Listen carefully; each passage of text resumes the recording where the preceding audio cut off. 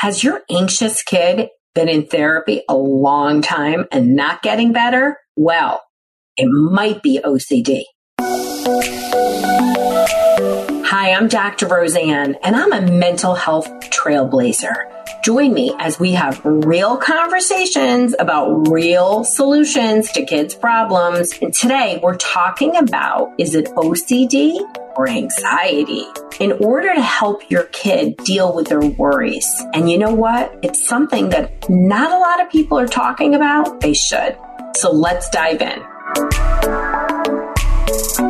Welcome to my series about obsessive compulsive disorder. I love to talk about OCD because people just don't know about it. And in my last episode, we talked about what is OCD, and you should go back and listen or watch if you haven't, because I'm really on a mission to change mental health, but I'm really on a mission to educate people about OCD. And my own story was that I have been working with kids and families for 30 years, the privilege of that. I can't believe what an absolute shit show mental health is today. And I didn't think it would be, but it is. I thought we would be using all the stuff about neuroscience to make things better and certainly make things less hard for parents. And that's why I'm here teaching you about solutions, because we've got to talk about solutions. The science shows us exactly what's there. But my journey with OCD is that it really was, I take tough cases, people fly in all over the world. And it really was one of these clinical issues that I was like, oh man, somebody's coming in with OCD. I don't look at any problem like that. I literally am like, this is great. We only have nowhere to go but up. That's what I always tell my clients when they're like, this has got to be the worst case you've ever seen. I'm like, no, it's not. And even if it was, I wouldn't tell you that because that's horrible. So many parents come to me and tell me that their provider told them that it was like the worst case they ever had. I'm like, hello, you're scarring people. Don't do that. But with OCD, why did I have that feeling? It was because I knew there was a strong chance they weren't going to get better. I always have said that I had better success with people with heroin addiction than I did with OCD before I started doing exposure and response prevention. And what happened was I had a young man with OCD and PANS. And this was, I don't know how many years ago, at least 15 years ago. And he thought he had a hole in his neck, and he had these intrusive thoughts that he had a hole in his neck. And no matter what I did, he just could not. So I would do a little neurofeedback with him and calm him down, and boom, the hole was there. We would try to do cognitive behavioral, nothing. This kid was hijacked with fear, and he needed reassurance for us to tell him, what do we do? There's no hole in your neck. There's no hole in your neck. Worst thing you could do. So I, along with my parents, were accommodating these behaviors. And when we answer questions, provide reinforcement to their irrational fears, it actually feeds the OCD. Well, don't worry about it. We're going to talk about it. You're probably freaking out that you're damaging your kid. You kind of are, but I got the solution for you. And exposure and response prevention helps you to, get through that. Talk a lot about it in my book, It's Going to Be Okay. And I would encourage you to get that if you haven't. And there's lots of solutions that we can talk about, from neurofeedback to PMF. I'm going to have a supplement line come out just for OCD because people need it. So when it comes to understanding, is this anxiety? Is this OCD? This is where it's often missed. So OCD often starts with a nexus of anxiety, which anxiety has a real worry, and OCD is often and typically a completely irrational worry that makes no sense. Does your child struggle to complete tasks, or they can't stay focused enough to finish their homework or get anything done? Or maybe they're super fearful and moody. This may leave you questioning if your child has ADHD or something else, like a learning problem, anxiety, depression, or OCD. Well, I've created a quick quiz that will tell you if it's ADHD or something else. Text the word quiz to 13-alert-more to take my free quiz so you can get to the bottom of what's going on and the right solutions. That's text the word quiz to 13-alert-more. I had somebody that their OCD was garbage.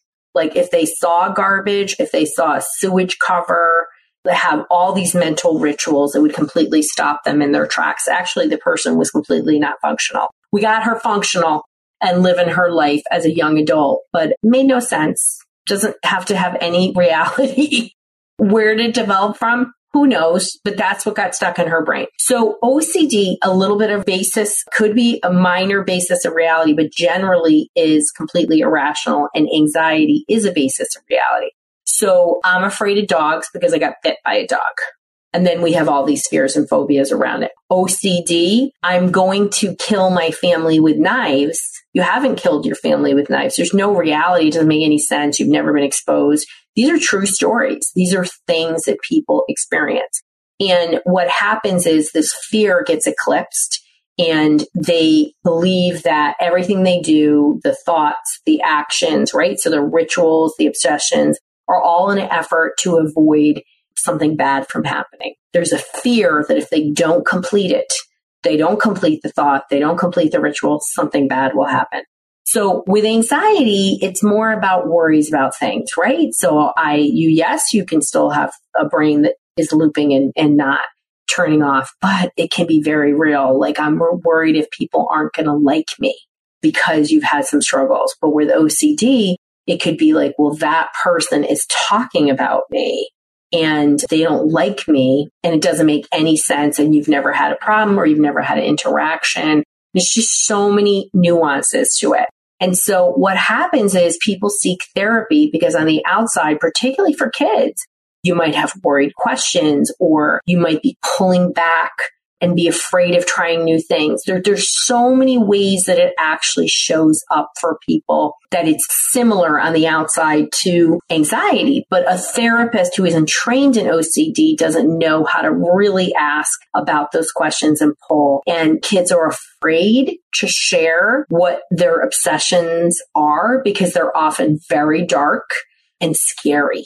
Instead, they'll say things like, I don't want to talk about it because they're afraid. And usually when I suspected, I was like, oh, so tell me about the scary thoughts, or what do you, blah, blah, blah, this, that, and the other thing. And they're like, oh my God, Dr. Rowe. And I also really align with them on thoughts and uncomfortable sensations. And we ignore feelings because there's no place with OCD. It's got to be in the end. The way it works is body sensations, thoughts, then feeling. When you try to talk to a kid through feelings, when their brain is eclipsed, it is a waste of time and they're just going to push further from you.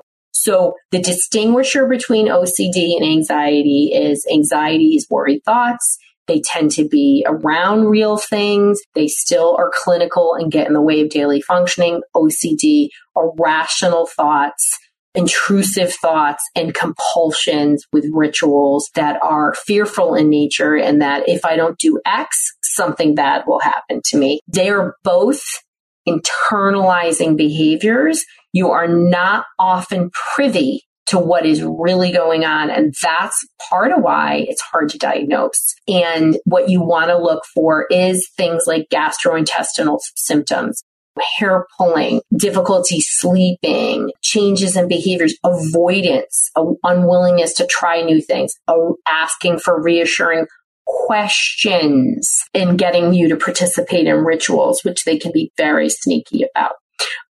Those are some of the signs that we want to look for. And if you are unsure and you see either anxiety or OCD, I would encourage you to seek help from a licensed mental health professional. For OCD, you want to go to iocdf.org,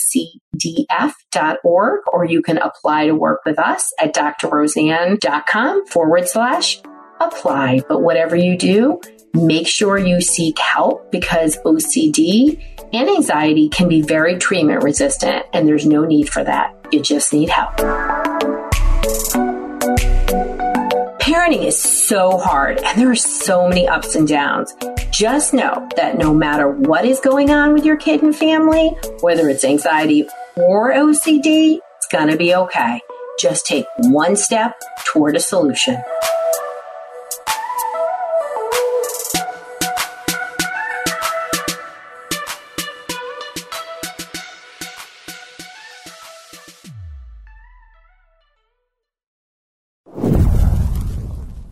You need the right solution to help your child be successful at home, school, and life. And that's why I've created the Solution Matcher. Go to drroseann.com/help, DRROSEANN /help to get the right solution for where you're at.